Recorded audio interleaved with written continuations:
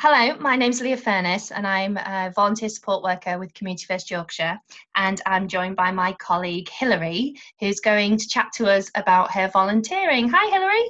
Hi, First of all, Hilary, what is your volunteering? What do you do?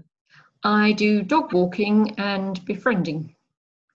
Dog walking and befriending. Do you do that yourself, or do you do that through an organisation? I do that by myself. I do it with two sets of elderly neighbours. One's a couple and one's a widow.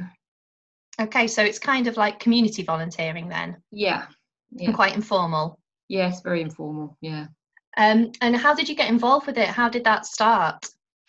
I just came to know about it by just chatting to my neighbours, catching them as I was passing them in the street and asking how they were, and just found out about the need there. So I started dog walking about 2 years ago. I'd just been made redundant and found out that the husband of the elderly couple had fallen ill, and so he needed to have home care visits in the morning. And because there was no set time for these visits, the wife couldn't go out to take the dog for her morning constitutional. So I volunteered to help them out.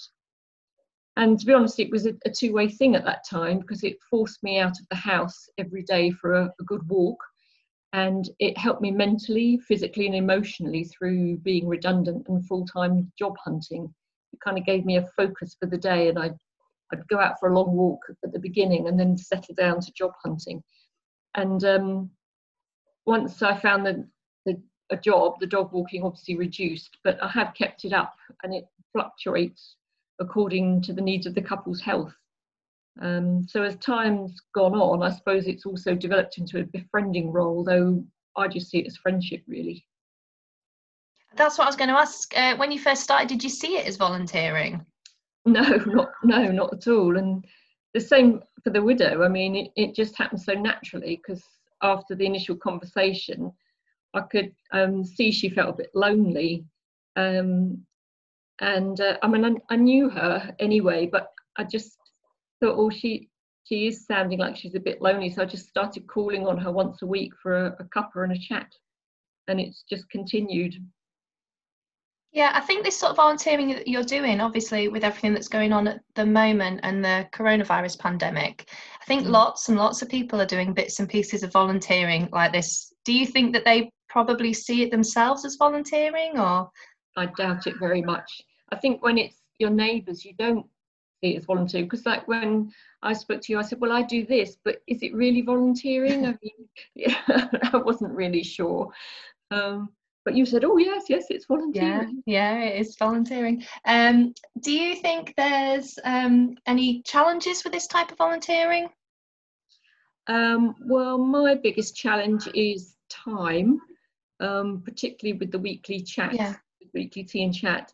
Um, but I kind of diarise it in my head, so it's become a normal part of my week.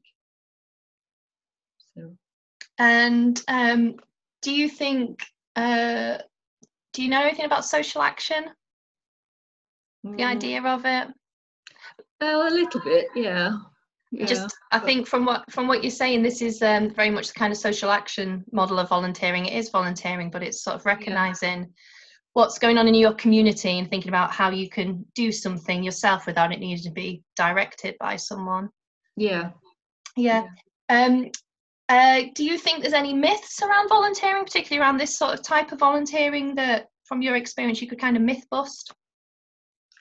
Not about this volunteering. I guess from my own point of view, I thought about volunteering. I thought it sucks you in and there's no escape. And but of course, you always have a choice. And I know that both sets of neighbours are very grateful for whatever support and time I can give them. And they totally understand if I can no longer manage it. And there have been weeks when I haven't been able to do it. And they're fine with it, because they're Yeah. just so grateful for what you can do. So yeah, it's fine. But And yeah. oh, I was going to say, I think you might have answered this a little bit already anyway. What is it that you like most about this bit of volunteering that you do? Well, I just love the people because they're great, and I like the very local volunteering because it helps to foster community spirit in my Yeah. neighbourhood. Yeah, So I I like agree. that. And if somebody was thinking about getting involved with volunteering or is perhaps a bit worried about supporting others within their community and kind of stepping up and doing it themselves, what would you say to them? Oh, go for it. Give it a go. It's great fun, and you meet new people and make new friends. And I mean, it's deepened my relationships with my neighbours, and it's not only with them, because they've introduced me to their friends and their family, you know, when they've been visiting and I've been around. So it's been really lovely. I thoroughly recommend it. Thank you, Hilary. That's great. Thank you. Bye. Bye.